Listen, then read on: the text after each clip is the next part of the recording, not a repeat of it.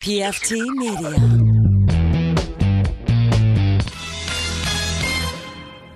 You are now listening to Cinema Crespediso. Chris Crespo Radio Show. Everybody likes it. Listen to his shit.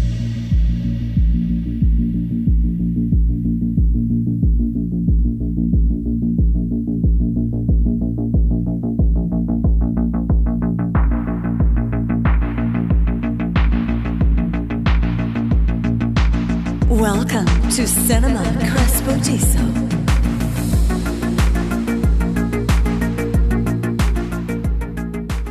Ladies and gentlemen, welcome to episode 391 of Cinema Crespediso. That is right, I'm your host, Chris Crespo. We're doing that thing, chilling in the Crespediso studio. It's the day after the 3rd of July. With me is Drew Cogburn. What up, dude? How you doing? Remember that movie, The Day After? The day after the 3rd of July? Yeah. This is the day after the 3rd of July. But then they shortened it just The Day After, right? Wasn't that movie set there in the 4th of July? Uh-huh. 4th of July holiday? Top 3 4th of July movies, go. Independence Day. Right. Born on. Yeah, correct. Trying to think of anything else that actually happens on the 4th of July. Like that. Zodiac opens on the 4th of July. Say what? Zodiac. Perfect. There we go. Zodiac. All right, there we go. In fact, that moves to number 1. That's number 1. Blowout's number 2, actually. There we go. He's the Liberty Killer. The Liberty Bell Killer, he calls Okay, himself. so yeah.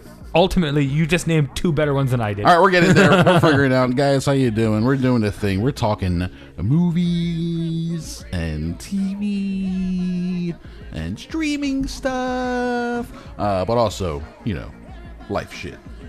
How's life shit going for you, Drew? I mean, I'm just going okay. Yeah. School starts Monday. Oh, boy, that's scary. I mean, masks are required, so, Or to get electrostatic defog shock the classroom every morning. I mean, more than likely. They got them HEPA filters installed. Yeah. I'll be like, can I get the seat that's next to the HEPA filter, please?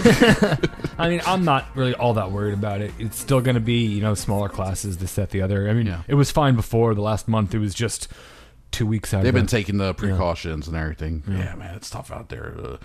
We're like crushing the country with. I mean, if we were in Brevard, daily cases. If we were down in Miami, it'd be a different story. I'm not sure if I'd be even going to class.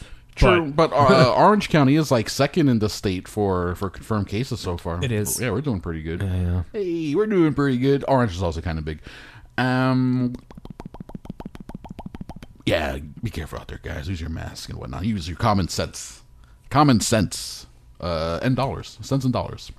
Welcome to a new podcast, Common Sense and Dollars. We should just call it Common Dollars. It's called Common Dollars, where we talk about finances in the age of Corona. Here's your host, Drew Cogburn, giving you top 5 tips for supermarket shopping during a pandemic. Tip number 5, go. Don't go to the supermarket. Correct. Tip number 4, go. Don't go to the supermarket. Tip number 3, go. Get your stuff delivered if possible. Tip number 2. Tip those delivery people very well. That's a good idea. And finally, tip number 1 for doing your grocery shopping during the pandemic. Fuck it, just kill yourself. Kill yourself. That's your first episode of Common Dollars with Drew Cogburn. We'll be seeing more of that, I'm sure, in the future. I'm sure we won't. If there even is a future, Chris. There might not be a future. It better be at least until the end of August. We got all these Patreon episodes backed up that people need to hear. We have that gold on Masters of the Universe still to come out. People gotta hear it. They gotta hear about Gwildor. Media diets. We really didn't watch a movie jointly this week, but I don't know about you. I did manage to get down on a lot of stuff. I didn't get that. We had an opposite. Last week I Yeah. had a lot of stuff and you didn't. Yeah. I don't have a lot of stuff this week, and apparently you do. Okay. So. Well, I finally worked out my HBO Max scenario. Okay. So I can talk about all that stuff in a little bit. First, did watch a couple movies. I watched that movie that we tried to stream on your TV, but that player hates Vizios. We both have Vizios. What a pain in the ass. Yeah. Scottish film called Beats from last year, 2019. Executive produced by Steven Soderbergh, apparently. Does it have Steven Soderbergh-y little do like is there stuff going on? What do you mean? Where you go like from like Oh, one like to process? Yeah. No. No process? No. No. It's just executive produced. Okay. Still, every once in a while, you never know. Maybe he's sitting there with the director and be like, hey, why don't you throw in a process? Yeah, that's true. over Yeah, here? he comes up with something himself. He approached this guy who I guess is Scottish or English. He approached this dude after seeing this episode of Black Mirror. Okay. And I was like, I have this idea for a project I want you to do. And the dude passed on the project, but then said he had. He's like, I got this idea. You want to help me with this? So he helped him make his movie Beats, which is about these two kids in a poorer part of the town. I guess they're in Glasgow, in Scotland. And one of them's he's a brother of a degenerate.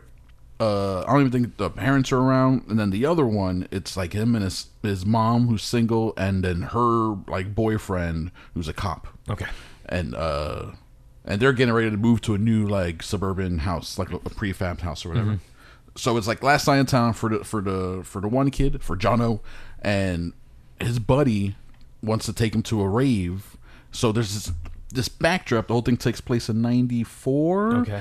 When they passed the Criminal Justice Reform Bill of '94 in the UK, which had sweeping, like terrible measures put into place to give police way more control and take away civil liberties. It was really bad.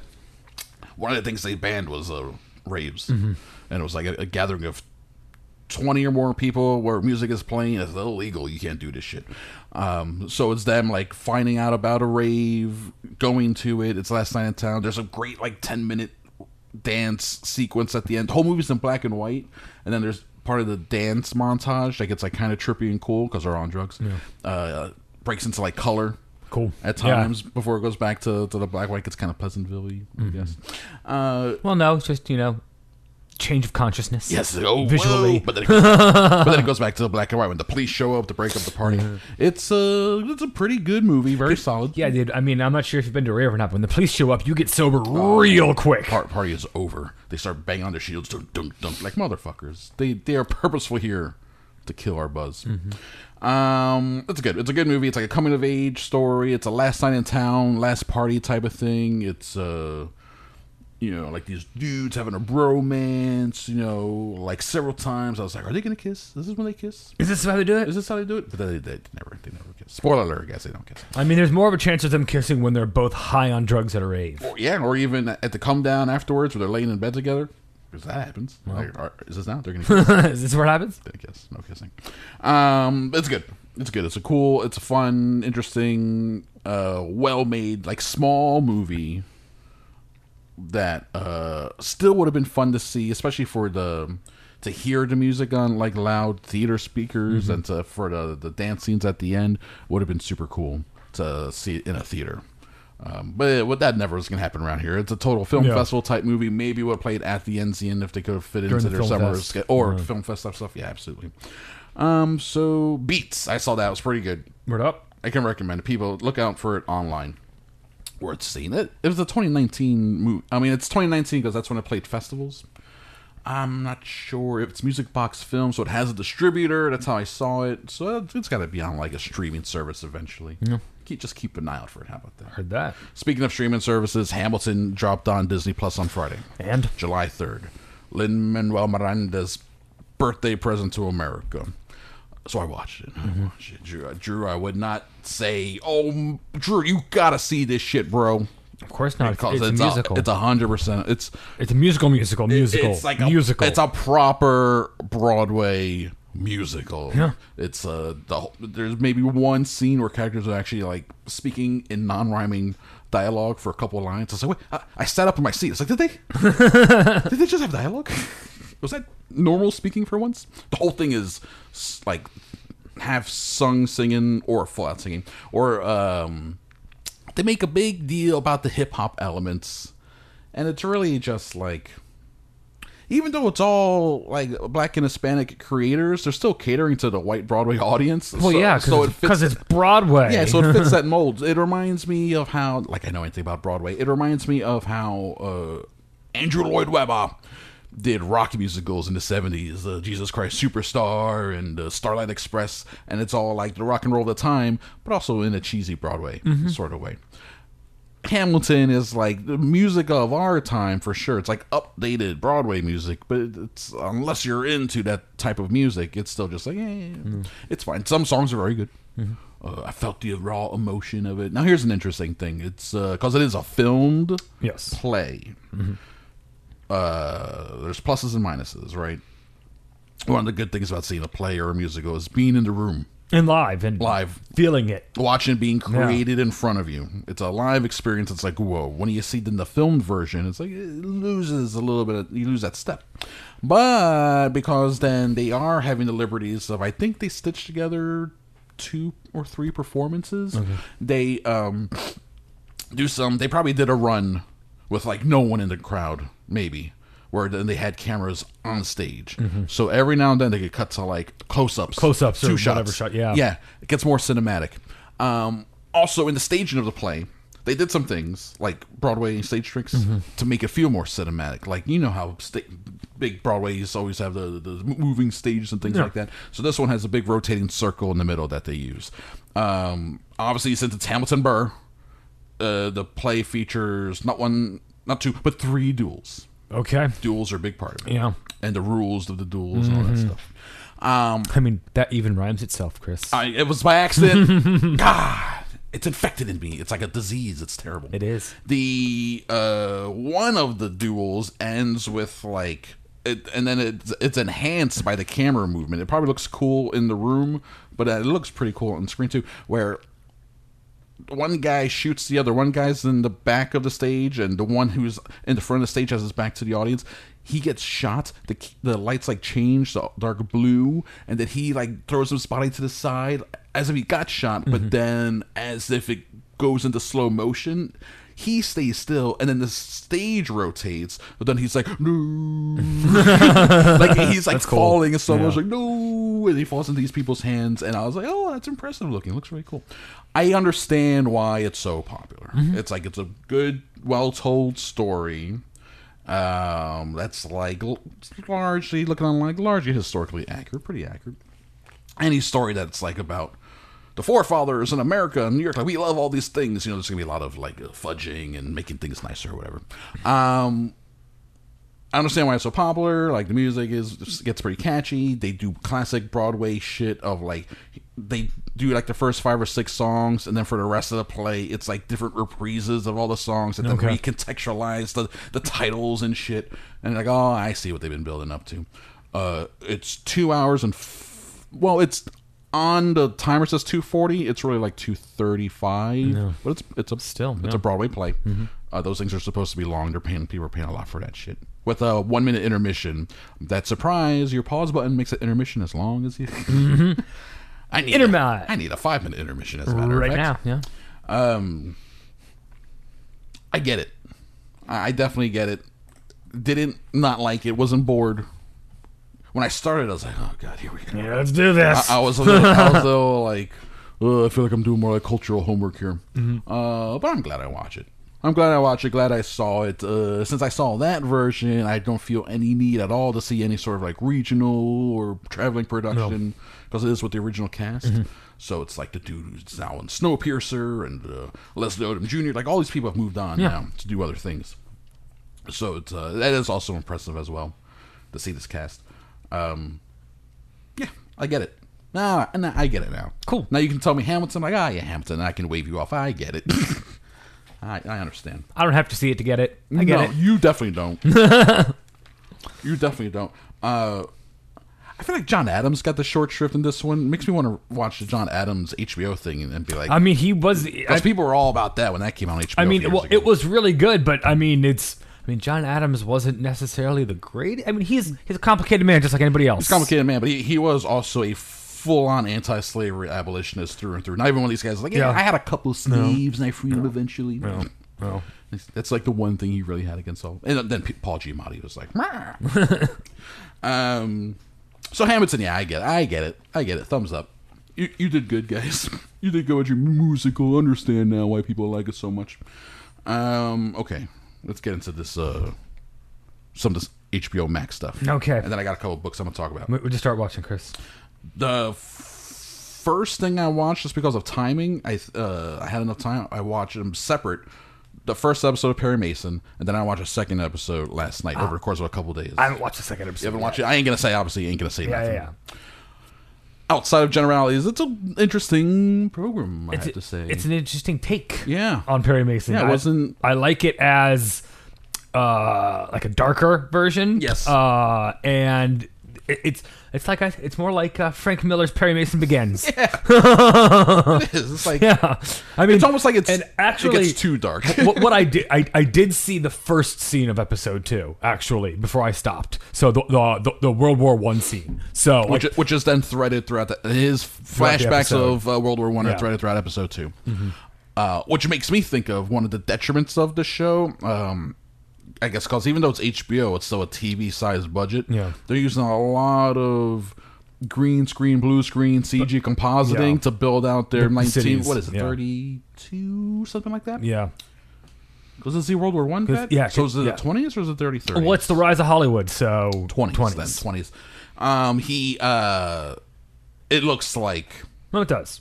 It's like this could look better, but then it fades to the background. It's a Well, sort no, of exactly. And then once you get in the close shots on the back lots, everything, it's just a city. So then you're just then you're inside interiors and rooms, and you're just looking at sets. It's fine. Then it's fine. Then it's all good. I like this guy. This I mean- dude from the Americans. What's his name? Something Reese. Rhys Myers. Reese Myers. Is that what it is? No. Reese Myers? No. Jonathan Rhys. Jonathan Reese. Yes. No. I thought the Reese part was the last name for this guy. There's all these different Reeses. Well, no, because no, hang on a second. obviously going back to Indiana Jones and right, is that Reese Myers? Jonathan Reese Myers, isn't that the See, that's why I'm saying that. Yeah. Yeah, because he is Salah. Matthew Rhys. Matthew Reese. There we go. He's good. I'm liking him. Go, Obviously, Lithgow. Go Lithgow. I am going to spoil this for you, Drew. Popped up in episode 2 as the DA, Stephen Root. Yes. So now we have like Go Lithgow and Stephen Root And Shea Wiggum. going head to head. Shea Wiggum. Shea Wiggum's the fucking he's Yeah. his little buddy. It's like yes. He's his like fixer guy or whatever, his helper. I love Shea Wiggum. It's got a great cast. It's got a solid cast. The woman who plays Lithgow's assistant, she's, I think, From something from else? Deadwood. Okay. Is she? It's killing me. Where's that? It's not. Anyway. Not my brain. Sorry, guys, my brain broke there for a second as I was trying to recall her face. I just watched that episode last night, so it's it's an interesting show. Darker, Yeah. and gorier Yeah. too. Like, Dude. whoa. I mean, fucking episode 1 is fucking crazy dark. Yeah, it's really dark, and the second one shows you some gore that's like, oh. Yeah. And then apparently they're not just showing to you for like gore's sake. No, like, it's 'cause for- by the end it's like, oh, plot point. Yeah, no, exactly. Story. Like, oh, what's this show got in store for me? Now I have to like second guess it, recommend it to my mom. Like, Mom, there's gonna be a scene. Maybe a couple. Maybe, oh boy. So yeah, Perry Mason, man, that's cool. That's a cool show. That's a cool show. I got down on that Doctor Sleep director's cut because that's on HBO Max. Okay, so it's 20 to 30 minutes longer. It's a full 3 hours. This is my first time watching it since seeing it in theaters. I think I like the movie more overall, and all the stuff that happens at the Shining Hotel, the Overlook. Makes more sense. Not that it makes more sense, it just bothered me less. Okay. I was a little more hung up the first time around, like, hey, man, you're just trying to copy Kubrick, do your own That's thing. what it felt like. Yeah, and it is in some ways.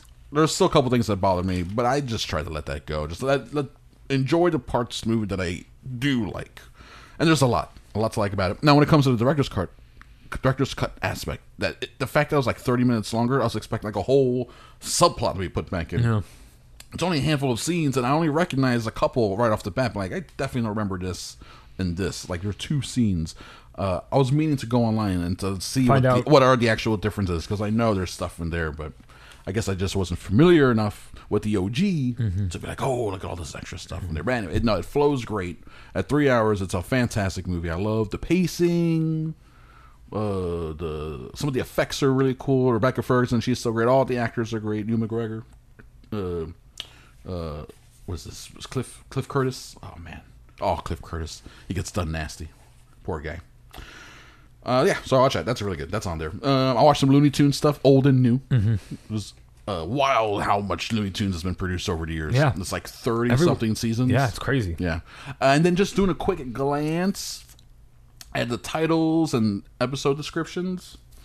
Watching it in the 80s, I think the stuff that I liked the most were the reruns of the 70s cartoons. I think we were being shown a lot of 70s stuff in the 80s, maybe. I really want to do a deep dive and see what's my Looney Tunes. I mean, I've seen a lot of the. I Because remember. obviously we've seen all of them. I remember seeing a lot of the 40s stuff too when I was a kid. We watched some last night. It's like, yeah, I've definitely seen these. Yeah, because all of the racially insensitive stuff towards Japanese people with Bugs Bunny is all in there, and like I can't get that shit out of my head. Well, yeah, that's like I close my eyes. It's like legit. They did World War II propaganda. Yeah, well, no, exactly. I mean, I get it. We were at war, so yeah. I mean, fuck them. War's bad, guys. 1940s episode Hair Raising Hair features the big orange monster dude. Yes. What's his name? Oh, I forget, but he shows up in the new ones. He's in like episode 2, Yeah. 1 or 2. It's like, oh, it's the monster. Yeah. And it was a fun episode. Okay, so I know you've seen them all. No.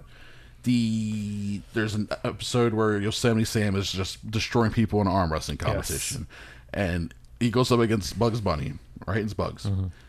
There's this gag in there that made me laugh out loud so hard, where he goes to arm wrestle Bugs, and then he's holding the glove, and it pans back a bit, and he's holding a stick of dynamite with the glove on it.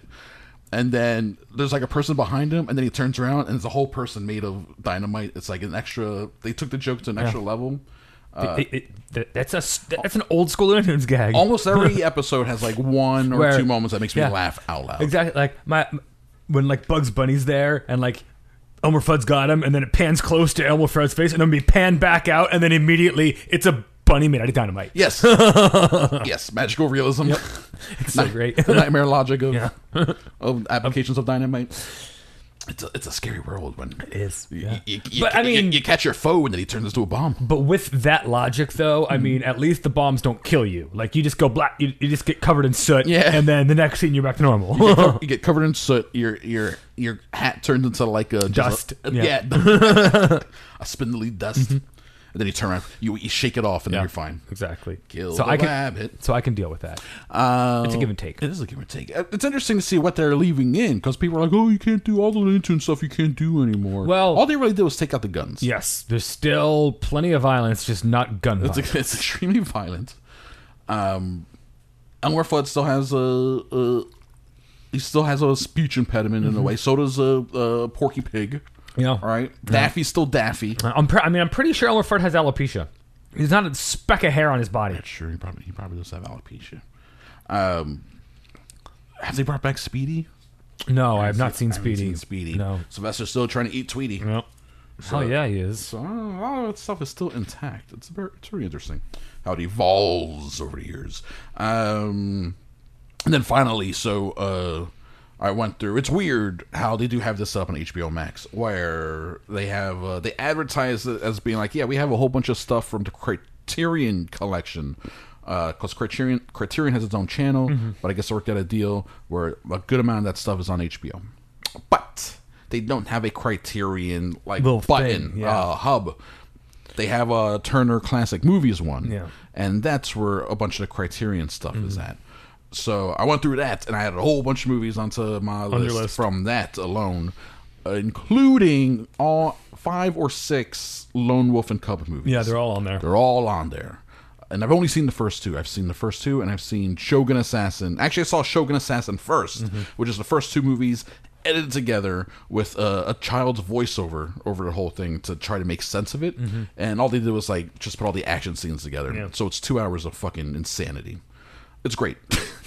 But then the original movies, unedited, are great as well, and they're probably paced better and they're more filmy. yes, though they're gorgeous.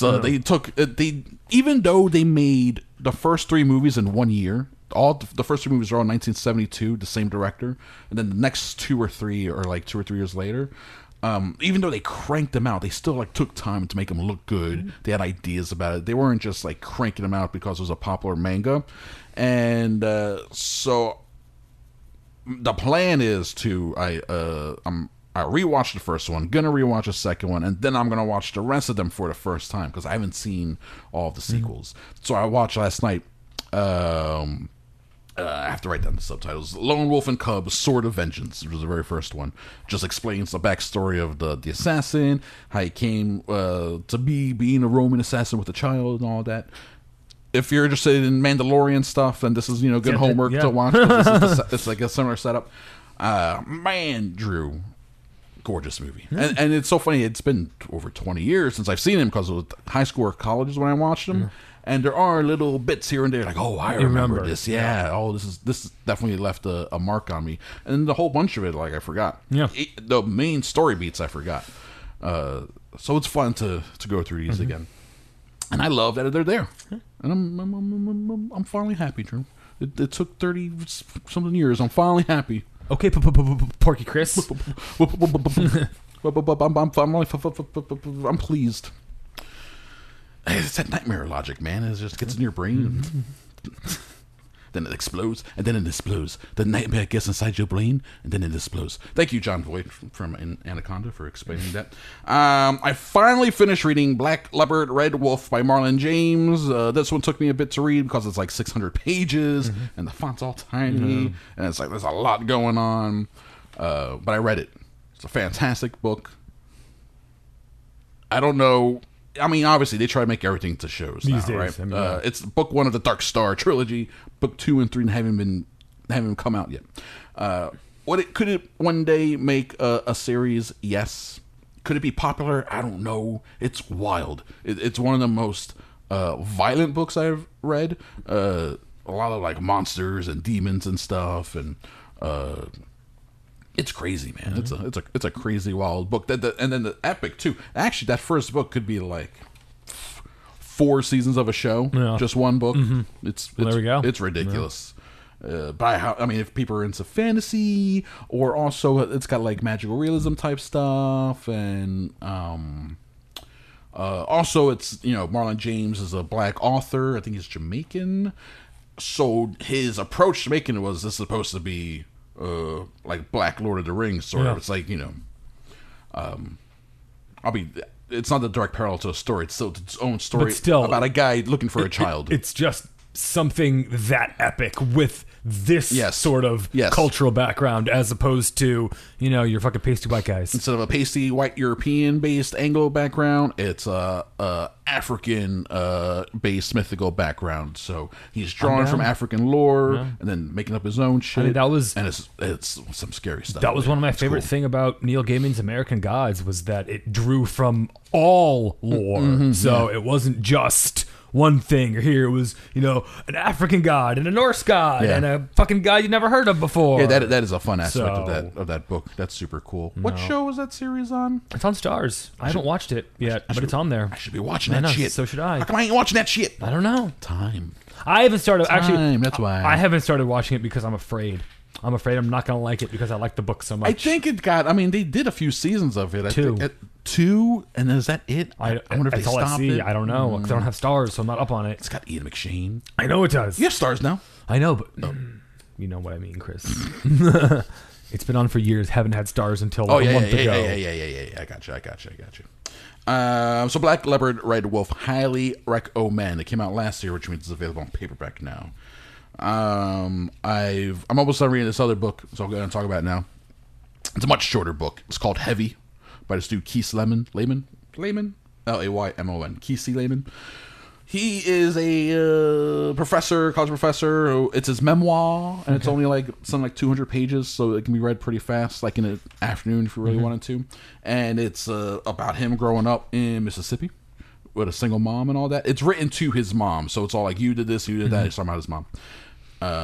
It's about growing up fat, extremely overweight, going to food for comfort, getting to a point where you hate yourself, and then in college he goes the other way and gets addicted to losing weight. So like towards the end of the book, he's like underweight and passing out in Kroger's and shit like that, and happy about it. His uncle says, "You eat like a white girl." So. And then so it's about his very complicated relationship with his mother, his grandmother, family members, America. So it's about being black in America. It's about being fat. It's about relationship with your body. A lot of things going on. And since it is a memoir, It's also like he was I think he was in college by the early 90s. So all the things he's talking about are like, we know the references. Yeah. You know, he's talking about like Ice Cube and like TV shows, and 9/11 happens, you know, and it's all from his perspective where he was at, and it's interesting to, you know, just another perspective of events that we know, or a world that we know, but it's still different because it's his America. His America is different from my America, which was different from yours, right? So it's called Heavy, an American memoir. It's great. It's great, people. Word out. It reminds me a lot of this book I read last year called There by Tommy Orange. It's like a Native American version, sort of the same thing. And that's it. That's it for my media diet for the week already. So what do you got, buddy? I watched the new episode of Reunited Apart on YouTube. It was Ferris Bueller's Day Off. Nice. So they got everybody to do the Reunited Apart thing. Even Ben Stein. I love Ben Stein. Oh, Ben Stein. One of my favorite shows on Comedy Central in high school was Win Ben Stein's Money. Was a fantastic show. He just sits there and talks like this the whole fucking time, and even when he jokes, it's just monotone, and I love it. He knew his bit. Well, no, and he himself said that that role in Ferris Bueller's Day Off fucking changed his life for the better. Like he could have never, would not have been the same. Yeah. So, yeah, sure. He would just been a political hack writer for the rest of his life. Oh, exactly. He would have just kept working for Nixon. That's awesome, though. That's cool. Yeah. So that was really good. It was fun. It was fun to watch that. Does Matthew Broderick still look like Matthew Broderick? Yeah, like Sarah Jessica Parker sucked the life out of him in the late 90s. I mean, yes and no. I mean, she may have sucked the life out of him, but it froze him in time. Like he hasn't aged since that point. Yeah, since he got puffy and weird looking.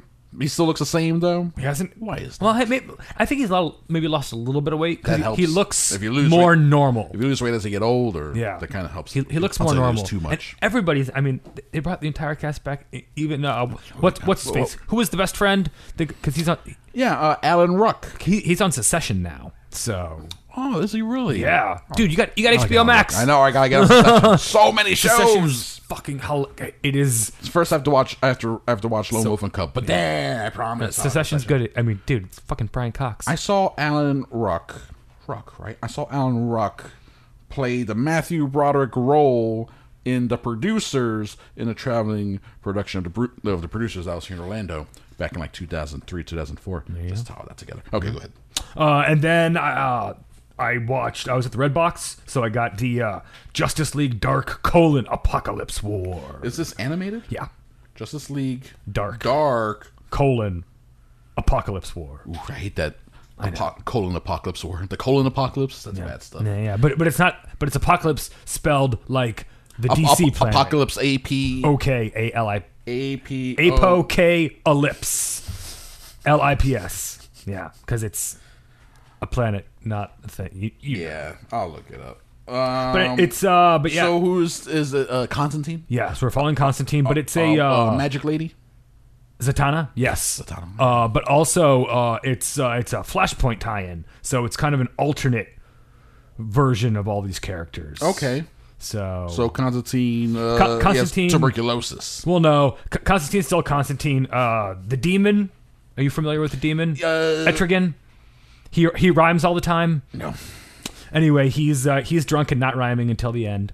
Okay. A bunch of the other DC characters get captured by Darkseid and turned into cyborgs. Okay. So that's fun. Right. Superman doesn't have his powers until like the very end because he gets injected with liquid kryptonite by Darkseid. Ooh. So pretty good. I mean, it's definitely like it's not for kids. It's definitely an adult Justice League. And is it a feature length, like 90 minutes? It's just under 90 minutes. Good stuff? Yeah, totally worth watching. Yeah. What about the animation style? It's fine. It's regular animation Just style. regular, not cheap, not nothing fancy? No, it was fine. Yeah, okay. It didn't bug me. All right. And then on HBO Max, and the DC thing, they just dropped like 16 different DC animated movies. Oh, like all the Batman one, stuff? Justice League one, all sorts of shit. Nice. I ended up watching one of them, Batman: Assault on Arkham.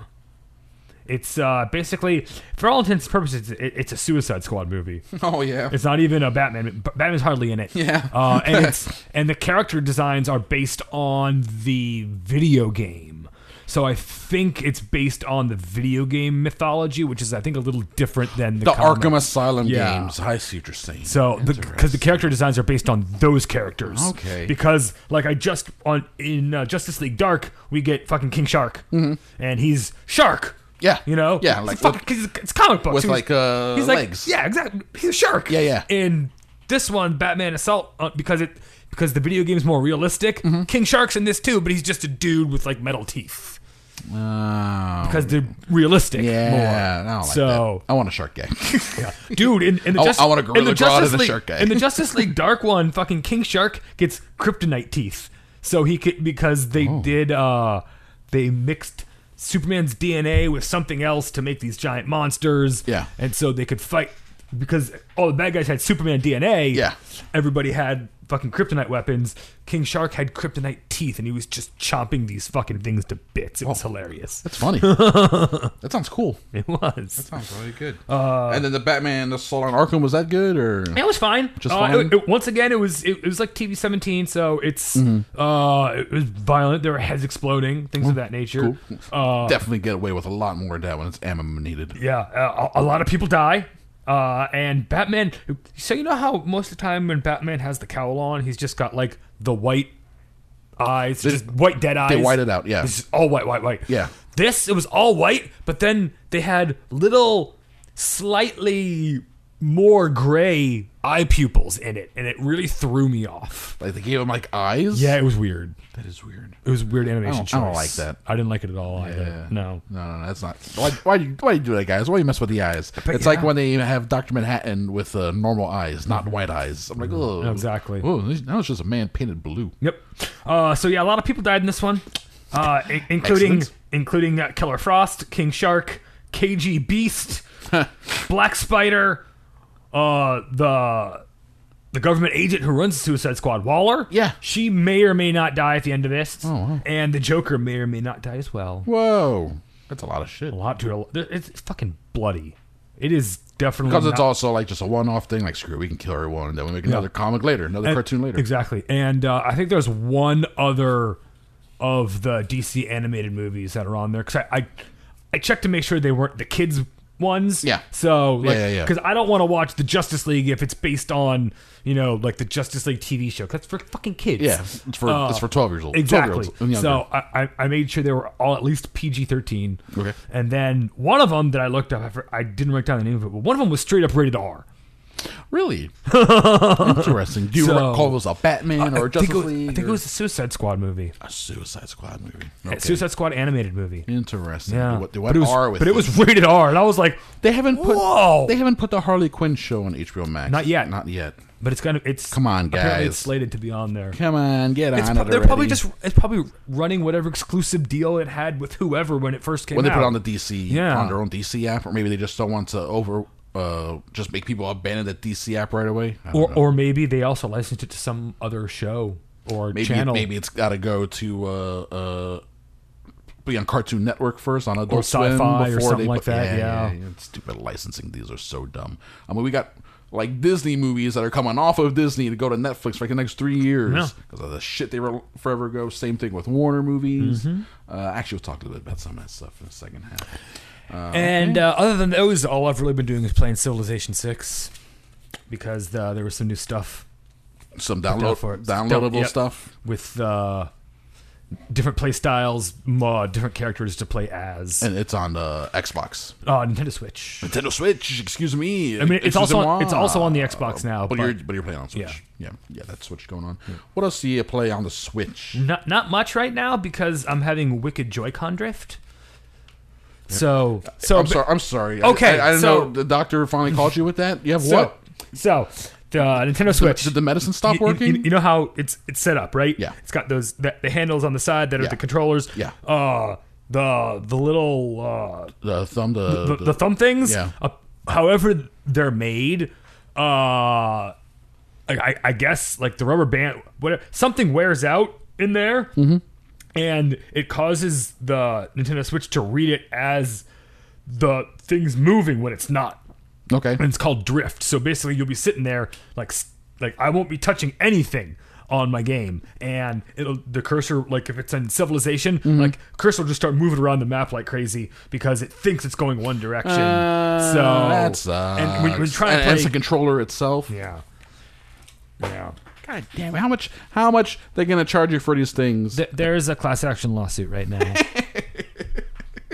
against Nintendo. Make sure you sign up so you can get that $8 check in the mail. Well, no, it's the same thing that happened with the Xbox and the Red Ring of Death. Yeah.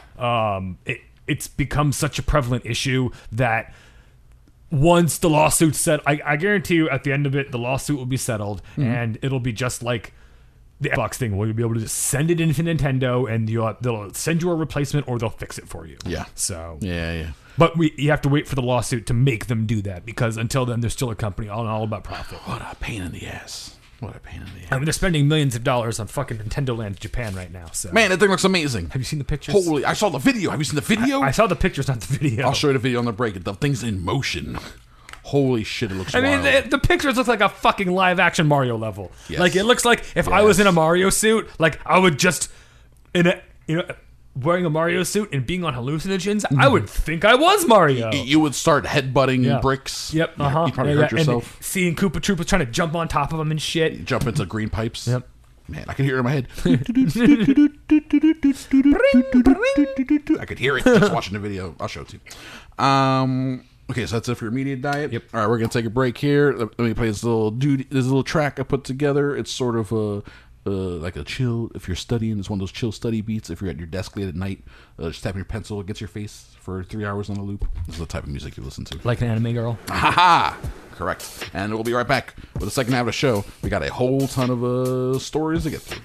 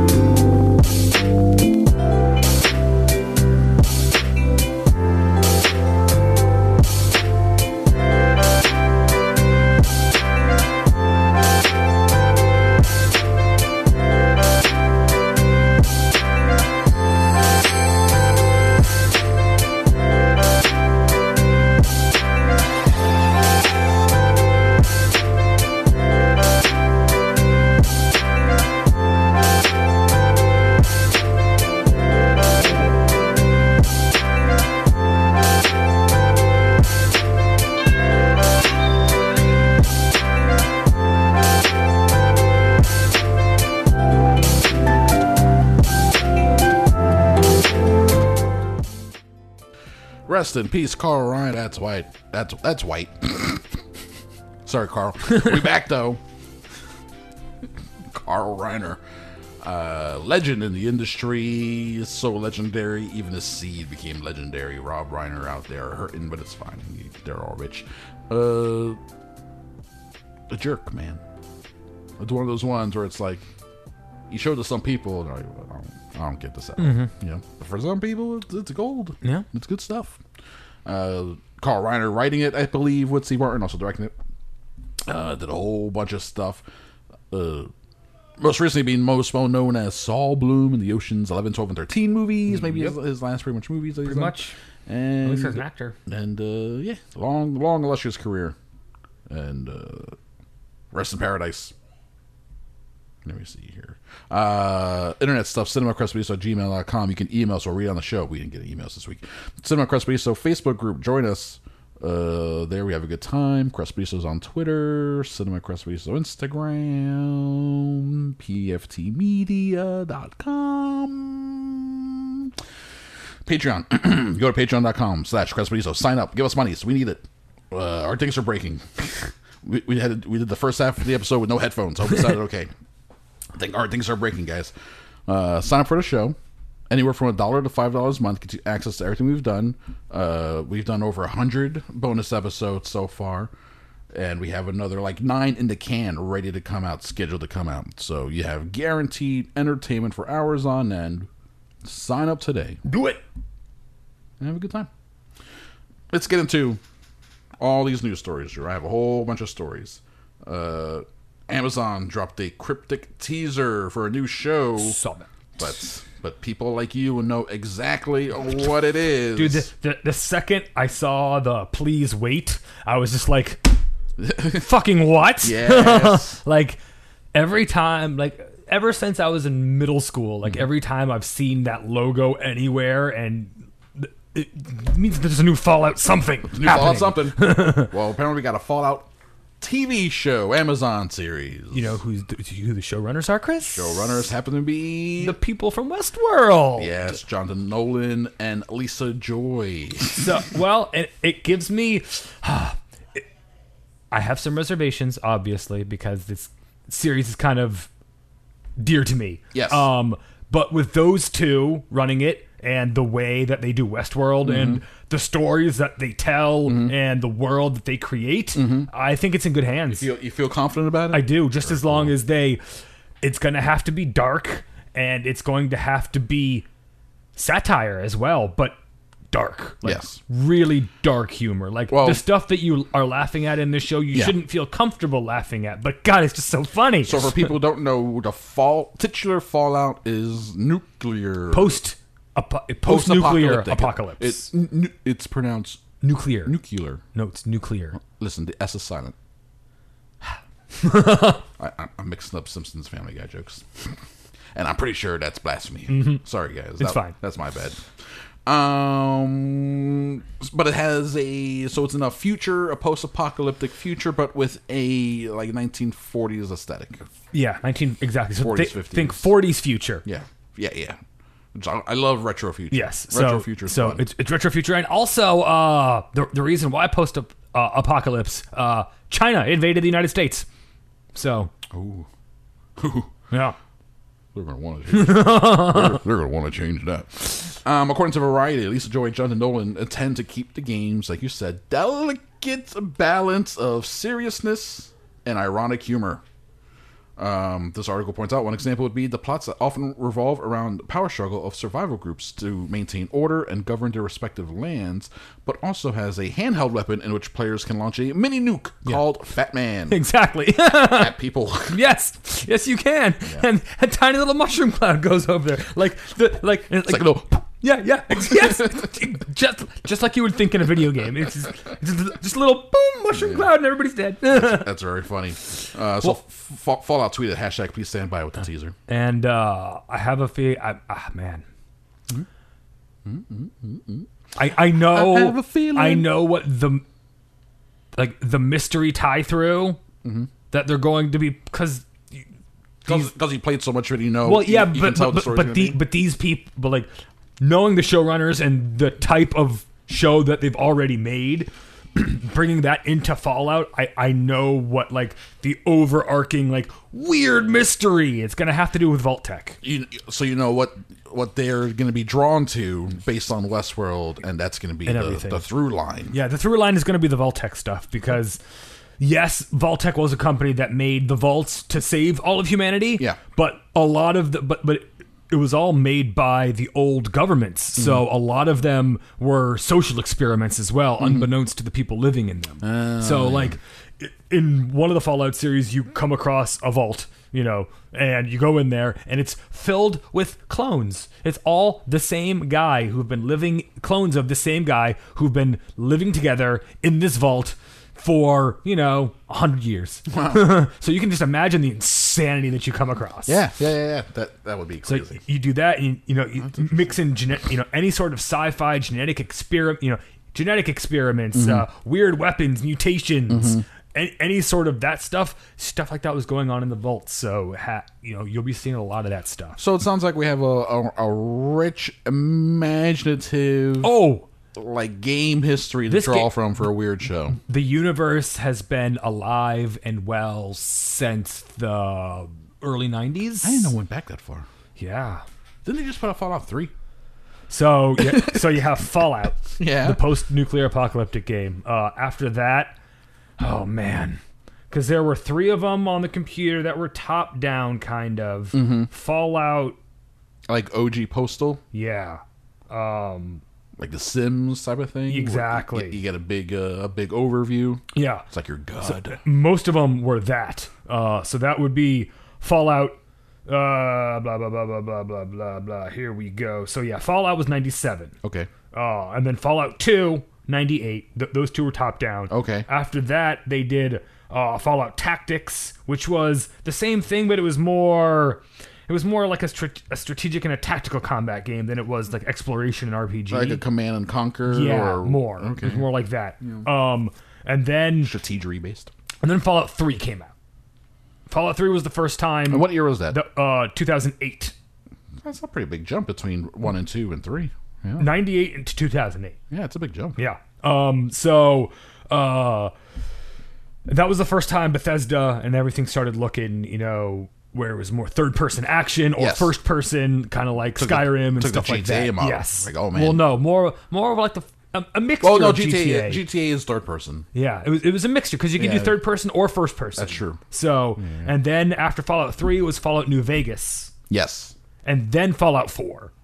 Okay, so Vegas isn't even 4. Yeah. It's like a 3.5. Yes. Interesting. So they've been cranking out games since 97. Yeah, and Shit. we've gone all over the world. I mean, the original Fallout, you start out in the West. Okay. And the basis of that game is you start off as like you're just like a tribal, post-apocalyptic, like a tribal village, and Okay. you go out and then you find this whole world. You come to realize that there was a past, and that they were more advanced, and then there are still remnants of that past, and this, that, the other, and then you start getting into different versions of it. I mean, there are fucking factions left and right. Some of them have massive technology. Like there are some parts that never were really affected by the apocalypse. Yeah. They've still just been cranking out everything since But nothing ever changed. But because inter community travel has been cut down, a lot of people don't know. More in isolation. Yeah. So Interesting. It's really interesting. It should be, a nice new fun sci-fi genre to bump into. It does sound like fun. So you got that, and you have Last of Us coming on HBO. Okay. So we got a few new That's video post-apocalyptic game, world. fucked up video game TV shows. Look forward to, that's for sure. Okay, let's talk about Taika Waititi. He's got his own production company, of course, right? It's called Peaky Films. They've already been making producing films for a while, but they have 3 new movies that they're producing, and they all sound interesting. There's an adaptation of a novel called The Imaginary Lives of James Poneke. It tells the story of a Maori teenager in the 1840s who travels to London to appear as a live exhibit amongst artifacts. He initially enjoys the attention and hedonism of London, but soon discovers he can't get past being labeled as a savage. So that's the first of 3 movies. Sounds good. Yeah. It's got a comedy called Down the Rabbit Hole, and it started as Angela Dravid's stand-up comedy show. Okay. It tells her true story of running away to marry a man 3 times her age on the other side of the world before landing in a female prison in the UK. Interesting. All right. That sounds good. And finally, they're producing a crime series called Better the Blood. It follows an obsessive Maori detective as she hunts down an indigenous serial killer, revenging the wrongs of New Zealand's colonizers. That sounds dope. I'm in. It's like a. I agree with who you're killing, but you can't be killing these guys. Come on. I understand your reasoning behind it, but what you're I agree with that reasoning. and I kinda but support what you in a you're- way. But what you're doing is illegal. You can't do. I gotta stop you. Yeah, sounds fun. Would you consider writing a letter? So that's cool seeing. We got a rundown here where we got Peaky Films has produced his own Hunt for the Wilder People, which only made $23 million worldwide. Also produced The Breaker Upperers, $2.9 million worldwide. But still, keeping them afloat, they were a producer on Jojo Rabbit. Yeah. That's a $90 million take. So Taika Waititi using some of his haul, some of his his clout that he has to help other people, help other voices. And that's very cool. And that's why you need like a half Maori filmmaker in Hollywood with success, because then he can elevate other Maori voices, right? Come on, I'm so sick of all these white stories. Although, I mean, Zodiac was great. That's a white story. That's a classic white American story. Zodiac Killer. Fucking fascinating. But then again, in all reality, though, David Fincher could have made a fucking movie about Walt Disney that would have been dark and twisted and been like, oh my fucking god. Yeah, if he made Saving Mr. Banks, I would have seen that shit. See? So, it's got really, yes, Zodiac's an interesting story, but it's all about David Fincher. This is a weird story I broke this week. So, quarantine, pandemic programming, like, the best version of it is probably this Reunited Apart show. Yes. Right? People or things of that nature. Yes, people stay at home doing all their shit from home. Hot Ones has gone remote. Oh, okay. That could be fun. Apparently they send the sauces to the people. Yeah, they just do it themselves. I haven't watched yet, but I saved the Brie Larson one. So Dude's at his home, Brie Larson's in her living room. She has the sauces in front of her. She's like crying, like, oh. I'm like, this is going to be good. So they're all suffering from the comfort of their own home, which is great because then they can go right to the toilet. Yeah, exactly. Get that butt pain just going right away. You got to wait for the capsaicin to get there. That's a bummer. It's the wait that sucks. Yep. It's like 12 hours later. It's like, oh, God. Like, this is going to burn. When you wake up in the morning, like, oh, no. Hot, hot, hot, hot, hot. This is it. My butt is on fire. This is it. So Anne Hathaway, part of the Variety's Actors on Actors series, where they have people interview each other. They did one where now people are at home interviewing each other. So they had Anne Hathaway and Hugh Jackman, co-stars of Les Mis. Yep. Talk about both song and dance people. Both song and dance people. Talk about all sorts of stuff. Anne Hathaway, they talked about for a while habits of like successful directors that they worked for. So Anne Hathaway mentions, because she did Dark Knight Rises and Interstellar, she said Christopher Nolan does not allow chairs on set. No chairs. If he feels if you got a chair, that means you're sitting down, you're not paying attention, you're not working. That was like the whole thing. She didn't really get too into detail. It was a throwaway comment in a longer conversation. People picked up on that, went crazy on the internet, accusing Christopher Nolan of being ableist. Because, like, how can you not have chairs for your crew? They're forcing people to stand it all the time. What about people who can't? They need time to sit. I'm sure it's not that type of no chairs. Oh, my God, Drew. I'm sure there are still chairs. It's just he's like, listen. Yeah. Come on, guys. Just be working. You're right. You're 100% right. You're fucking tired. You've been up for 12 hours. Whatever. Go sit down. No. His sets are lousy with chairs. Chairs are everywhere. The no chair rule, there is a no chair rule. It only applies to principal actors in a scene and producers. It's fine. He doesn't want 4 or 5 producers just sitting there jacking on their phones, just like, well, I'm fucking here. And then second guessing him every now and then because they're not paying attention to something. It's only for the main people who, quite frankly, are all getting paid the most money. Yeah. And he applies to, if you got time to lean, you got time to clean mentality to them and them only. Everyone else, do your job. It's fun. He's not a fucking psychopath. So Anne Hathaway had to come on and be like, no, it's only for actors. Other people were tweeting like, no, here's me sitting in my chair. I'm a grip guy. It's ridiculous. And then also, this actually makes sense too, and I believe in this in here for recording a podcast. Barry Keoghan, who's in Dunkirk, says no water bottles on set. Yeah. And that's because they become toys. People just crinkling them all the time and making noises. And they get left places. In scenes. Game of Thrones. Right? Come on. Water bottles and coffee cups and shit. That's what I'm saying. They gotta go back and CG that shit up. And people are like, oh, it's a Starbucks. They paid for them to do that. No, they didn't. No, we forgot. They were very tired. They've been working long hours. No one was paying attention. It's a 13-hour day. No one wants to call Emilia Clarke. It was right in front of her. No one wants to call her around for having her coffee cup there. No, it's fine. It's fine. We fixed it. Okay. Why did I pull the story? Oh, Dune. Frank Herbert Dune, Drew, is now number 1 on the current Washington Post mass market paperback bestseller list. Well, yeah, because 50 years after it came out. Fucking every time there is a new big version of some classic book. Some classic book that's been made into a movie, or I mean, it happens every time. And every time there's a new Spider-Man movie, Spider-Man comics sell. Every time there's a new X-Men movie, X-Men books sell. Yep. Every time there's a new, and it's the way it works. That is the way it works. People want to know what they're getting into. And according to this is all from Brian Herbert, his son. Yes, it's all. Well, that and also it opens it up to people to be like, oh yeah, I wanted to read that. And if you're like me too, you want to buy the book now before it gets that stupid sticker on it. This is now a fucking movie. I hate that shit. The sticker's bad. What's worse is or they change the book cover. The cover itself. All of a sudden you have like fucking Sylvester Stallone's on the cover. Well, no, Frank Herbert's Dune, and you've got fucking Sting staring at you, and it's like Sting's no. At you. and then Sting's like, what if I wrote it? I wrote the screenplay. I said no. Apparently Dune, the graphic novel, book 1 is in the top 10 on Publishers. Graphic novel. Yes, Publisher weekly list of upcoming fall 2020 adult titles. So, do you know? Man, I want to know who's doing it. Let's see. It says I could probably click on this right here and get you that information.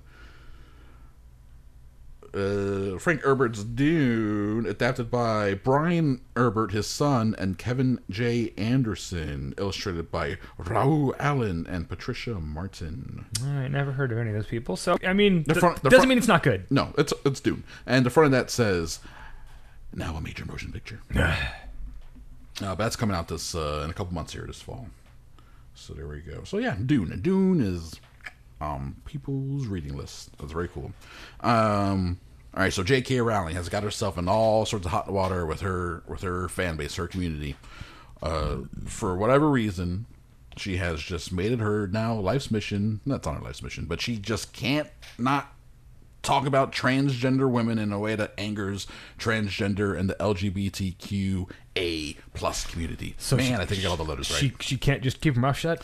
She can't just be a rich white woman and keep her mouth shut and just be revered forever for writing books. All you had to do was shut up. All you had to do was shut up and be popular. But no, she's like all these other people that if people aren't talking about her or they need to hear my opinions on everything, like, so she has to chime in. She can't just be beloved. She has to fuck that up. So she doubles down and all this stuff about how she's just so like on the gender is a binary structure, women who menstruate type of thing, and like Daniel Radcliffe had to come out and be like, yo, trans women are women, trans men are men. I mean, you like non-binary genders exist. All these actors had to come out. First off, you have to make the distinction between gender and sex. Yeah.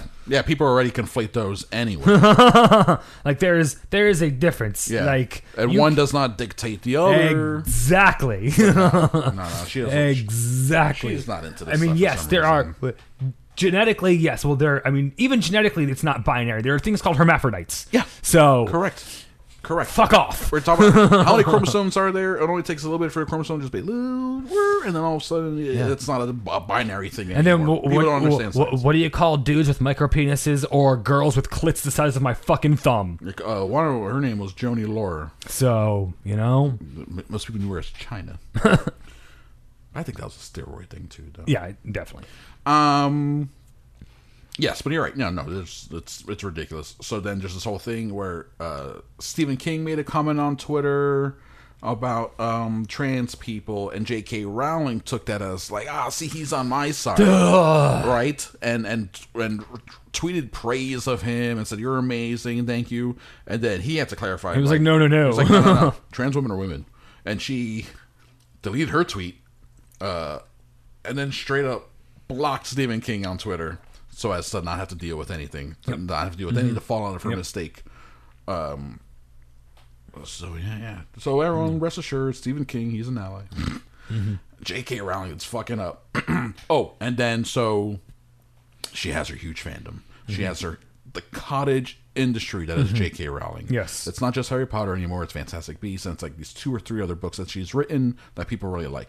So one of the main, I think it's the Pottermore one, the main websites that have all covered this stuff and have made careers themselves out of J.K. Rowling fandom, they've had to put out statements and be like, from the future, from now on, we're going to cover all things Harry Potter. We're going to cover things in the world that she creates. If she creates something, we'll cover that. But we have to keep her personal stuff away from this. They took down her pictures from the websites and everything. They are now having to find a way to separate the art that they like so much from the very real and living artist who's still creating some of that art, who also has some very outdated views. Some outdated views that people like. So, the right loves seeing that kind of shit because they see it as because they saw her as a culture warrior. So it's like, oh, they're eating their own. It's what they always do. Blah blah. But she's just like, man. Some people do backflips to land on the wrong side of history, trying as hard as they can. Trying as hard as they can. You were giving me shit off mic for not having all of my turtles from when I was a kid. You call me like a turtle bigot. Yeah, well, I don't, but actually, I'm pretty sure what I said. You're a turtle color racist. You were colorist. Yes, you were a turtle colorist. You were only into the primary colors, only red and blue. No mixing of colors. You were a color purist. Color purist, because all I have is 2 Raphaels and a Leonardo. Exactly. There's no orange and there's no purple, which are the mixed colors. Chris, you're a color purist. Yeah. That is, man, that's not good. First off, I do like primary colors. Mix those colors, bro. I like my primaries. They're so beautiful. I like my primaries, but but when you mix them, they're so much beautiful. I don't have my old toys, man. I'm just saying. It sucks. I wish I did, Drew. I'm just saying. I wish I did, You're Drew. a fucking turtle colorist, but I don't. But I bring up the turtles because the turtles are coming back in movie form once again, according to a Deadline. But you may like this one, Drew. You may like this one. Can we just let the turtles die for a little while? No, they're way too popular. They're popular on TV still.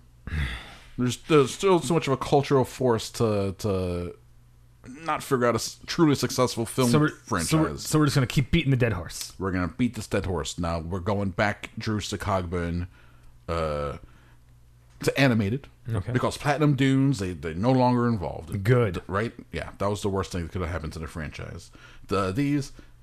These ugly live-action CG turtles, kiss them goodbye. Good. Gonzo. They were weird. Going back to animated. CG reboot. It's Nickelodeon. Okay, so it's going to be for kids. Teaming up with Point Grey Pictures. Point Grey Pictures is Seth Rogen and Evan Goldberg's production company. Okay. So they are producing the new Teenage Mutant Ninja Turtles. So Michelangelo is going to be a stoner. He's going to have... they're gonna allude to it for sure. No, he's going to be like the kids' version of the stoner. Yes. He's going to be like Shaggy. Yes. There you go. Gravity Falls. Jeff Rowe has been tapped to direct. Okay, so it will be for kids, but at least it'll be wacky, and there still will be an adult enough story to warrant the parents watching it. It's going to be interesting. It's it's being made by people in our age range, people who grew up the same way we grew up with it. Like I said, it's being made by people who have a track record of things that we like. It all depends on the tone that they take with the turtles. Absolutely. If it's too much, and there's a wide range that you can choose from. Yeah, no, exactly. So you're right, 100%. What do they do? How are they going to do it? That's what that can screw up so easily. Yeah. But I think Rogen Goldberg producing, at least executive producing. And if it's this guy who with the Gravity Falls background, it's got potential. When I saw the headline, I was like, come on, man, what are we doing this for again? And then I read the deets, and I was like, oh, you know what? I mean, if you want to get the best animated Turtles reboot, give it to Gendy Tartakovsky. That'd be fun, right? Yeah, he's great. But he's rolling around that Hotel Transylvania money. He doesn't. Fuck yeah! He doesn't need your turtles anymore. No, he doesn't. But it could be he's at home drawing private Samurai Jack like manga cartoons for himself, or making news. I mean, did you see Primal? That's on HBO Max. I haven't watched that one yet. Yeah, as well because the Adult Swim stuff. Adult Swim, right? Yeah, I should watch that. You should. It's fucking. It is good. Yeah. It's instead of a boy and his dog, it's a boy and his dinosaur. Which is I love dinosaurs. I love dinosaurs. Yeah, I mean, how about a caveman riding a T-Rex, both of them murdering the fuck out of everything? Yeah, see, that sounds fun. I'm in. That sounds fun. I'm sold, dude. Say no more. Speaking of dinosaurs, Terminator. Mackenzie Davis was the lead of Terminator Dark Fate. Someone asked her about the future of the Terminator franchise. She's not going to be a part of it. She says, I really love the movie, and I'm so proud of what we did. Parentheses, I know it was a turd, close parentheses. That's when someone says that, no, exactly, they're admitting, look, I know it was bad. Well, but I was still proud of what we did. In all reality, her work in the movie was fine. Yeah, she was fine. And the action in the movie was fine. It was fine. It was everything else around it that was garbage. Yeah, it's just like, well, why are we doing this again? Exactly. That is... Put it to bed. Yeah. Finally, please, guys. Put it to bed. And that's what she's saying here. There wasn't a demand for it at the box office, and to think that there be a demand for a 7th film is quite insane. You should just pay attention to what audiences want, and they want new things, and I want new things.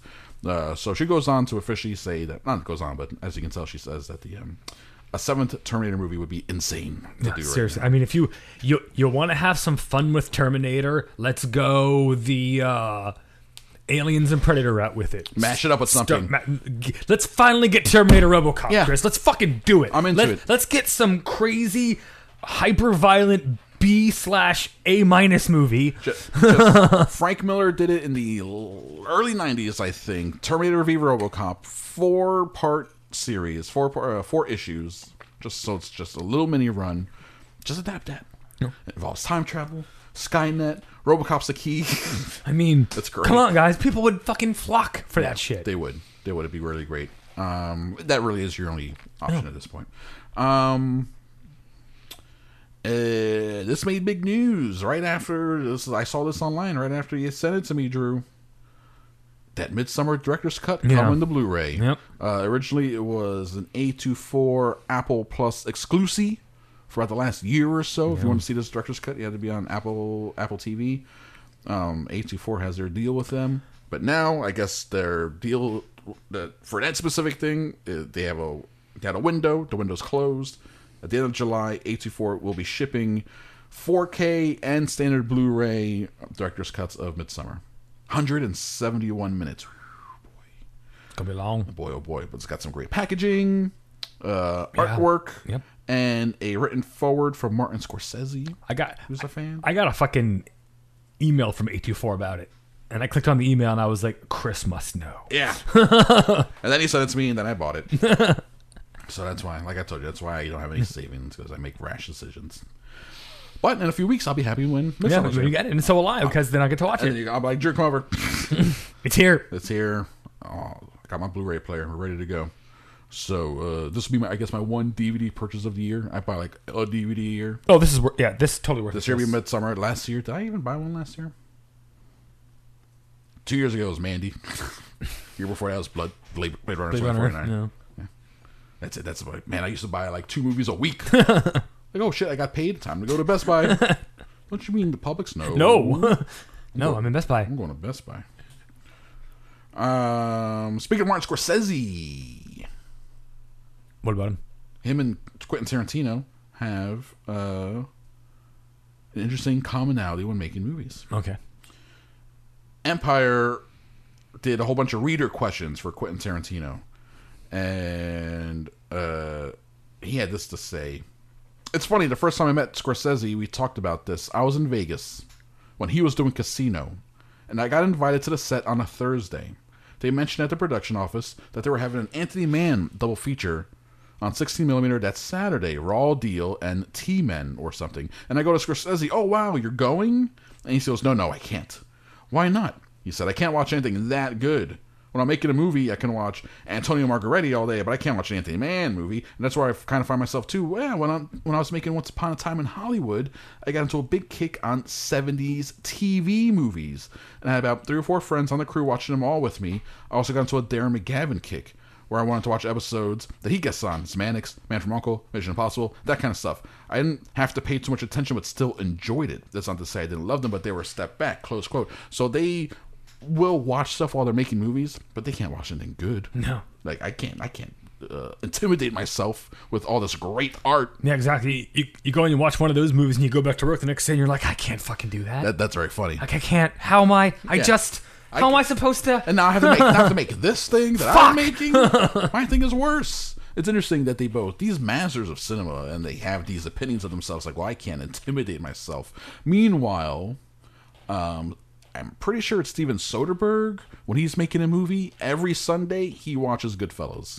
Every Sunday. He's like, I need to be inspired on how to make a perfect movie. So for him, it's the opposite. He allows it to make him feel like, this is what I want to do.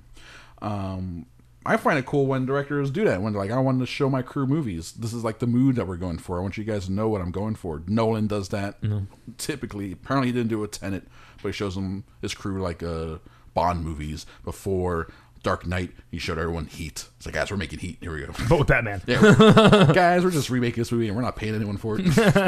we're just going to throw in Batman and we're going to hope nobody notices. Yeah. All right, let's go. And then the movie comes out and it's like, oh, everyone noticed. It's fine. They like it. It's fine. It's fine. I think it's cool when they do stuff like that.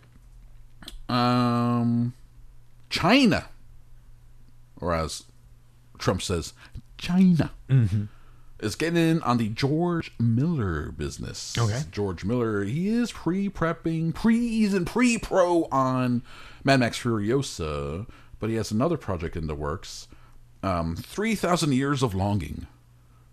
Okay. That's a lot of longing. A lot of longing. Now imagine 3,000 years of longing between Idris Elba and Tilda Swinton. Okay. All right. I'm in. Sunac.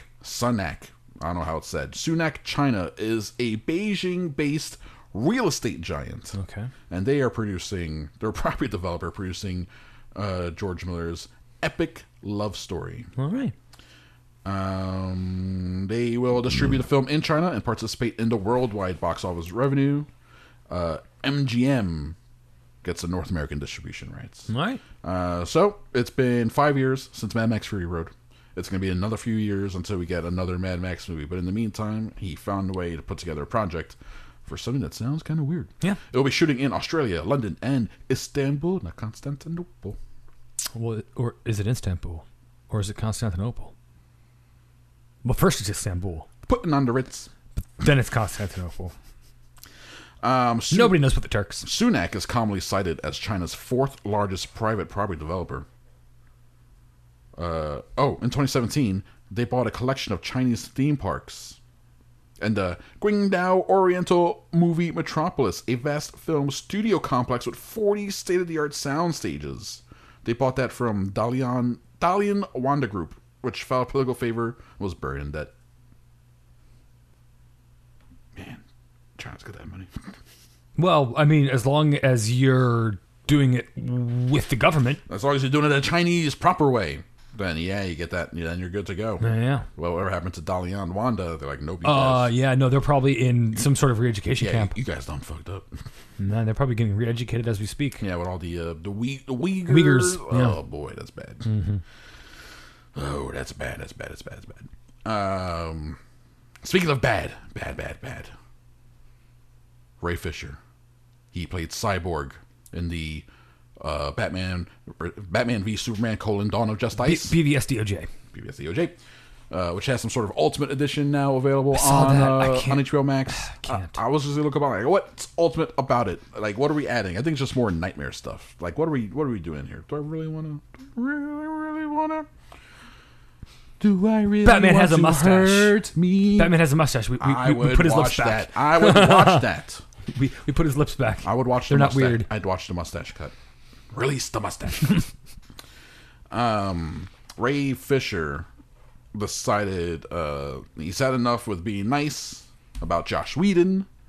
He tweets, Joss Whedon's on-set treatment of the cast and crew of Justice League was gross, abusive, unprofessional, and completely unacceptable. He was enabled in many ways by Jeff Johns and John Berg.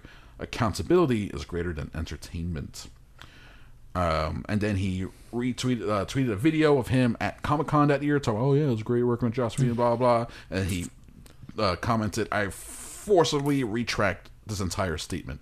So, not a fan of Joss Whedon. I mean, the motherfucker makes so much money. I mean, hopefully, if the allegations are true, something will be done about it. But chances are it won't. At this point, nah. Nothing's really going to happen about it. Alan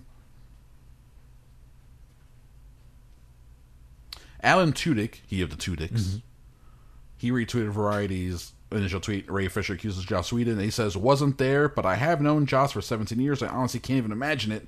And I have a pretty good imagination." So, I mean, yeah, the man's got 2 dicks. He's got the imagination of 2 dicks. yeah, so, and of course, why would Joss Whedon treat a fellow white man with 2 dicks poorly? Yeah. He gets the best Joss Whedon. Why can't he imagine that Ray Fisher got the worst Joss Whedon? Why can't he imagine another Joss Whedon? You know? I've known you now for over 17 years, 20 years. If someone was like, "Oh, Drew, he treated me like shit," I'm like, yeah. I can imagine that. Yeah. He's nice to me, but I mean, he could probably be a dick to you. Yeah. Easily. He's got that bone. Use your imagination, guys. I could be mean to someone. You want to see me be mean to someone? Who could I be mean to? See, I don't mean to meet people with lower status than me. I be meaning to podcasters. They're easy to be mean to. They're not humans. They're a bunch of ego hungry jerks who are. See, even then, I'm failing. Yep. Good job, Chris. Way to be nice. God, I'm such an idiot. The Tax Collector. You hear about this? Yes. Shia LaBeouf's movie with David Ayer. Saw the trailer. I didn't watch the trailer. I'm like, screw it. I'll just wait till It eventually comes out. Seriously? I'm sure it's just a David Ayer movie, right? it's a David Ayer movie with Shia LaBeouf. Yeah. Shia LaBeouf has tattoos. That's all you need to know. Yeah, he has tattoos. He tattooed Creeper on his stomach because he plays a guy named Creeper, and now that's in his life forever. Yep. Poor decisions, but okay. Hey, we're talking about the guy who pulled out his own teeth and cut his own face for Fury. He still has a facial scar. He got a bunch of tattoos on American Honey, but the director hated that because I was going to ruin her continuity between scenes because he was doing it while they're shooting. At least for Creeper, he shows up with all the tattoos. But he plays a guy who they're collectors for a crime lord known as Wizard. It's their job to collect Wizard's cut of the profits. Yearns like named the devil to Creeper, and shit goes bad.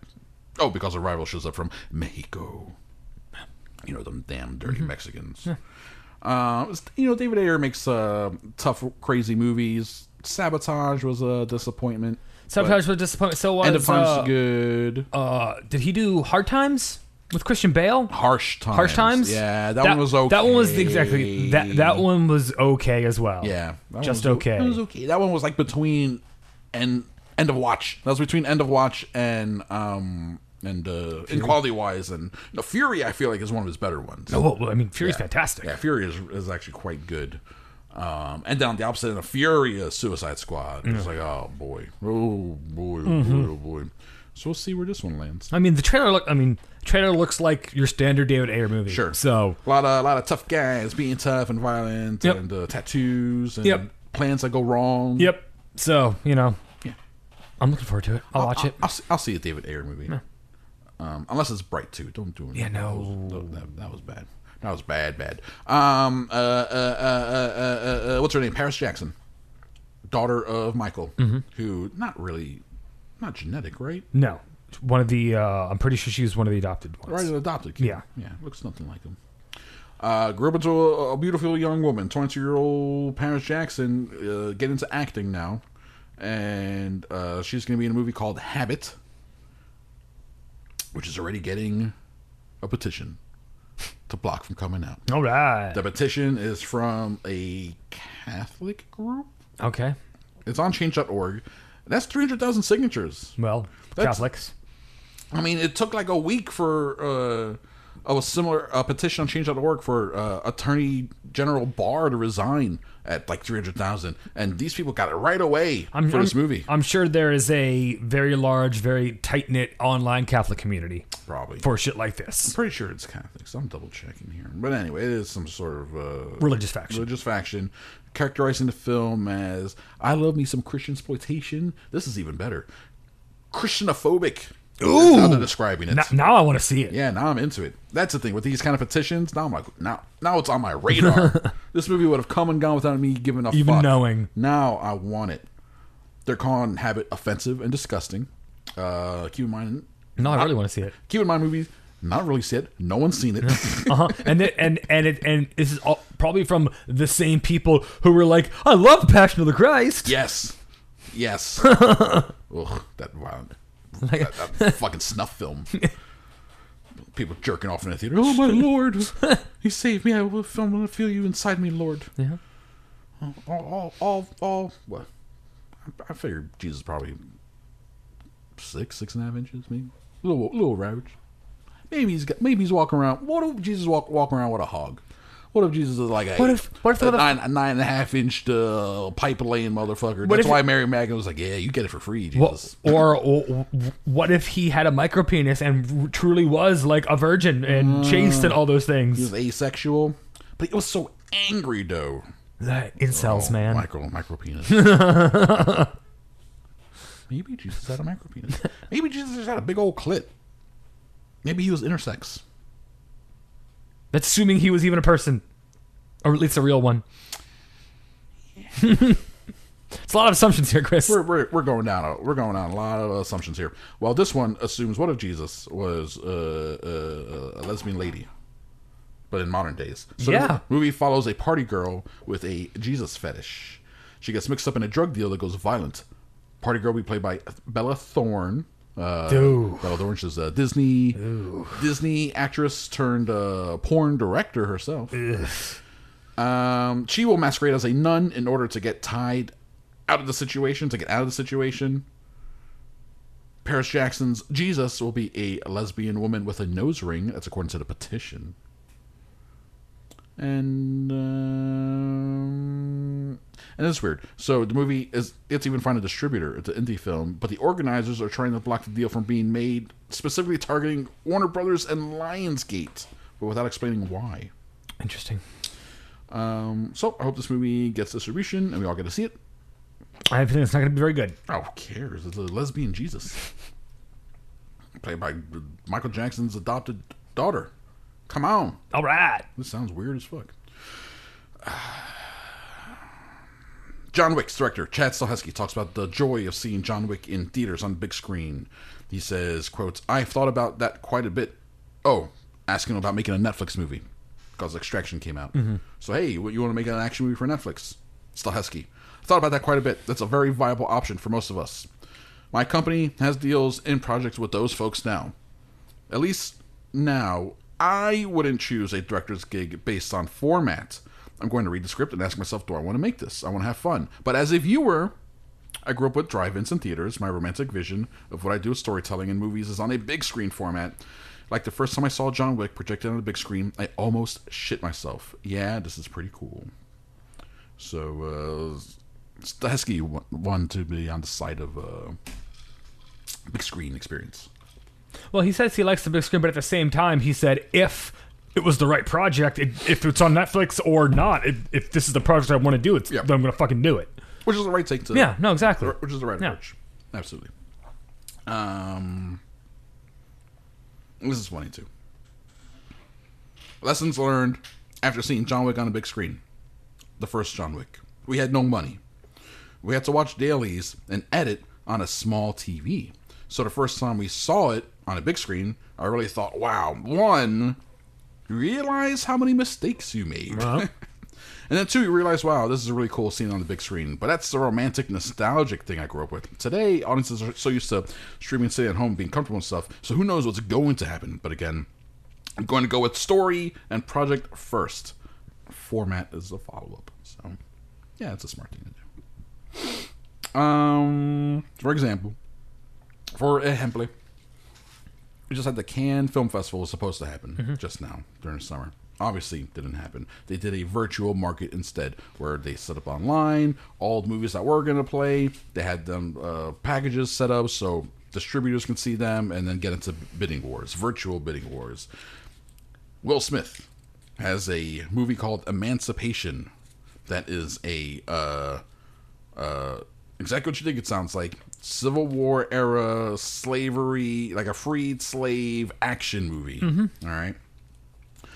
And Apple TV is out there spending that money, Drew. Well, they've got it. Because they got it. They got the exclusive rights to Emancipation, directed by Antoine Fuqua. Civil War drama. Focuses on true life story of an escaped slave turned Union soldier. Apple TV spending that money, man. They got Greyhound coming out soon. The Tom Hanks World War II movie. And they're pulling up over $200 million for Martin Scorsese's Killers of the Flower Moon. Yeah. With Leo DiCaprio. Emancipation, rumored to be in the range of $130 million. Wow. Well, they're banking on that fucking Will Smith name. Yeah, absolutely. And probably, honestly, too, being in the moment. Here's a drama action movie about freeing slaves in a time where the country's having a reckoning. Yeah. Oh, I believe we're having ourselves a reckoning. Mm-hmm. Okay, so back to streaming. Speaking of more streaming stuff, actually, we have a handful of streaming services stories here, Drew. For example, we got Peacock. Mm-hmm. NBC. You know about that Peacock coming? Starting up here in about 10 days, Peacock. Peacock is a free service, open to anyone. Just got to watch commercials, right? But that they will also have a pay section. Get rid of the commercials, and you get extra stuff, right? Okay. Peacock, which is NBC Universal, struck a deal with Paramount. So now they're going to get Paramount movies on there, like The Godfather, Catch Me If You Can, Towns of Mr. Ripley, American Beauty. They get shows like Ray Donovan, The Affair, Charmed. And that's interesting because that means they struck a deal with it's NBC Universal, but they struck a deal with Viacom CBS to get these things on their service. And then here's one of these things where we were talking about this earlier. Limited exclusivity windows throughout 2021, 2022, and 2023. So things will be coming up and down for years and years in all these services, and you'll be chasing them around if you want to watch them. Again, July 15th is the debut of that Peacock. Just another service. God damn it, Drew. Peacock Library will include originals like Brave New World. They did a Psych movie, Psych 2. Okay. Because they already did a Psych movie, apparently. It's called Psych 2 Lassie Come Home. Well, it's sex comedy. Yeah, So that's funny. I don't even know. I barely know Psych. That's funny. It's a funny title. Parks and Rec, 30 Rock, Cheers, Friday Night Lights. All those NBC shows will be available. I think it's $5 a month is for the premium. If you pay for premium, you get full access to everything. That's 15,000 hours of content, Drew. For comparison's sake, HBO Max, I looked it up. HBO Max, 10,000 hours of content. Apple TV, no, that number wasn't available. Disney Plus, 4,000 hours of content. So, I mean, it all depends on what that content is, not how much of it there is. Yeah. Give me 15,000 hours of like Swedish slow TV. There's only so many train rides through a fjord I can watch before I'm like, all right, come on, where's that Kalupi at? Kalupi's gone. I know. Where am I going to get my dancing bikini girls? Online. Those bikinis keep falling off. You want the bikinis to stay on. And then they're sucking dicks. You want the bikinis to stay on and no dicks. I want sex-free sexy videos. Like, what is this? What is this? It's so... It's on the beach. Yeah, it's so weird. Under a waterfall. So weird. They feel like videos I'll be playing in the background at like a club. Yeah. Like an Arab club. Like, come on, buddy. Look. we got the Kalupi videos. You want the hookah. Charlie Kaufman on Netflix. His new movie is called I'm Thinking of Ending Things. Okay. All right. And it's going to star Jesse Buckley, Jesse Plemons, Toni Collette, and David Thewlis. Premieres on Netflix in September. It's an adaptation of an Ian Reid novel of the same name. But it's Charlie Kaufman, so expected to be very different from the novel. No. And here we go. Comes out September 4th. and the film is about a road trip. Oh, here we go. Here's the description. On a road trip to meet his parents on their secluded farm, Jake's girlfriend is thinking of ending things. When Jake makes an unexpected detour, leaving her stranded, a twisted mix of palpable tension, psychological frailty, and sheer terror ensues. Obviously, Charlie Kaufman, not really known for sheer terror. Yeah, maybe. He's more of the existential dread, I'm sad type of guy. Well, maybe it'll be existential sheer terror. I'm into it. If that's what he's doing. Anomalisa, Eternal Sunshine of the Spotless Mind. You ever see Human Nature? He wrote that one. That one's directed by Michel Gondry. Synecdoche, New York. That was hard to say. Synecdoche, New York. You say it. Synecdoche, New York. Damn it. They're all very, dramatic, heavy, thematically intense movies. He wrote Being John Malkovich. He wrote Adaptation. Did he direct Adaptation? No, that's a Spike Jonze movie. He is fascinating as a creator, as an artist. So we'll see what he does here with. Yeah, I mean, who knows? I mean, it could be crazy. It could be crazy. It could be amazing. It could be brilliant. Or it could be boring as fuck. Or it could be boring as fucking like Charlie. No wonder you're stuck on Netflix now, Charlie. We're going through. Let me see. That was story number, for people keeping track at home. That's story number 16. And we have 1, 2, 3, 4, 5, 6, 7, 8, 9, 10. No, that's not true. No, we don't. I'm not sure at all. we're down to our final few, Drew. This one's real quick. Dr. Sleep director Mike Flanagan, when he showed his cut of the movie to Stephen King, when he was finally ready to show it to him, he revealed that Stephen King only asked him to change or alter one thing in the entire movie, and that one thing is, I don't know, sort of spoiler alert for people. You should have seen this movie right now. Watch it right now, people. There's the child murder. Mm-hmm. It's like about midway through it. Mm-hmm. It's a bloody murder. Mm-hmm. Stephen King leaned over to him during that, and he was like, I'm enjoying this, but don't you think it's a bit much? Maybe you should pull back on the violence a little bit. Maybe you should read some of your own books, Stephen.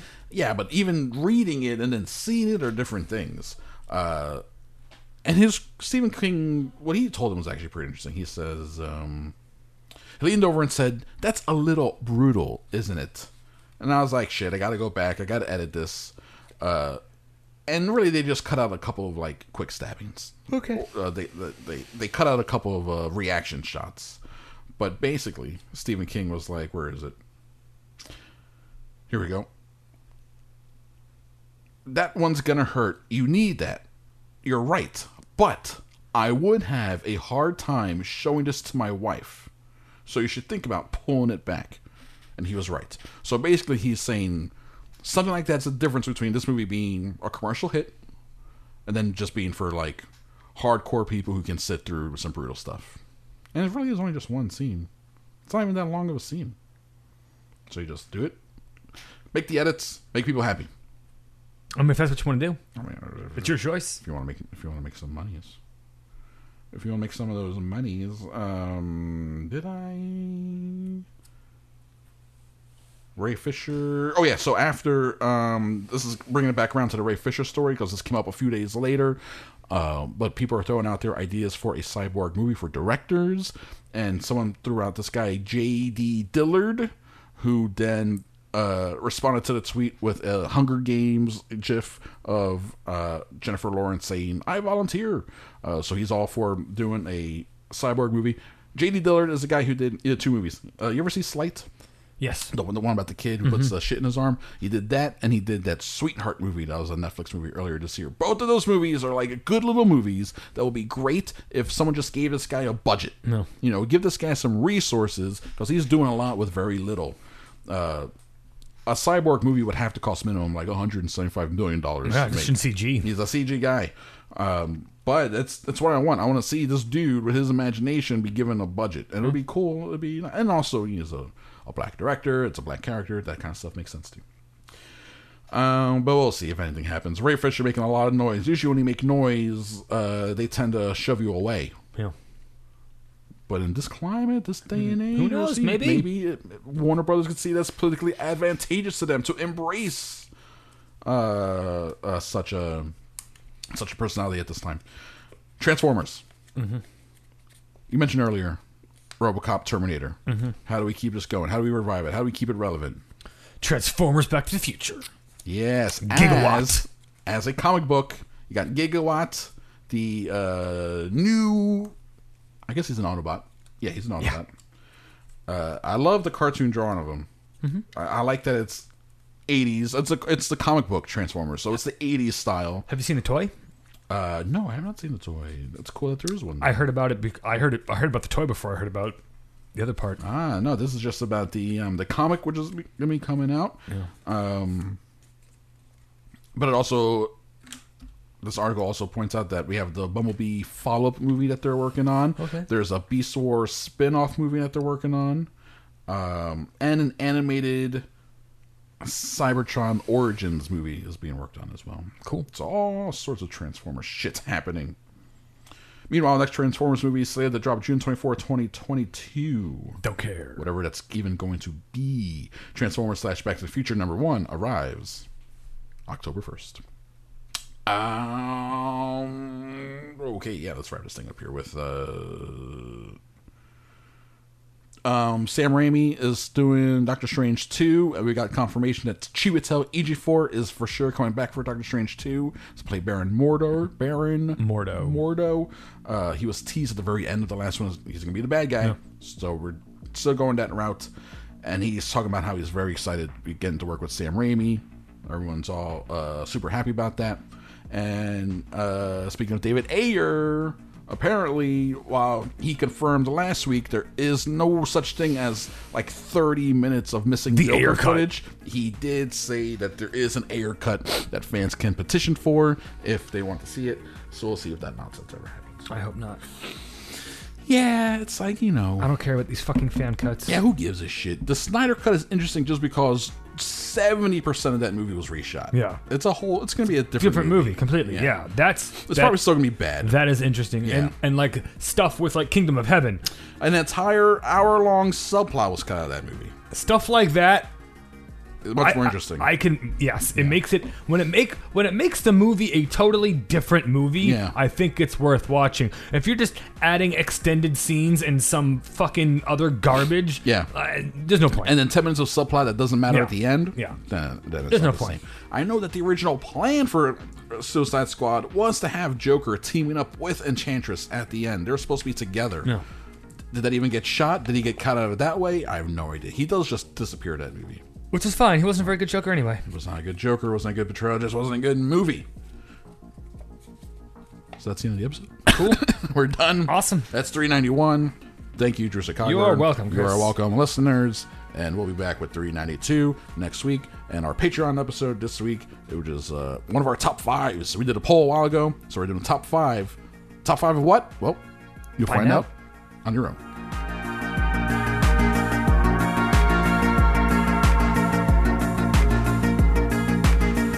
A PFT Media production.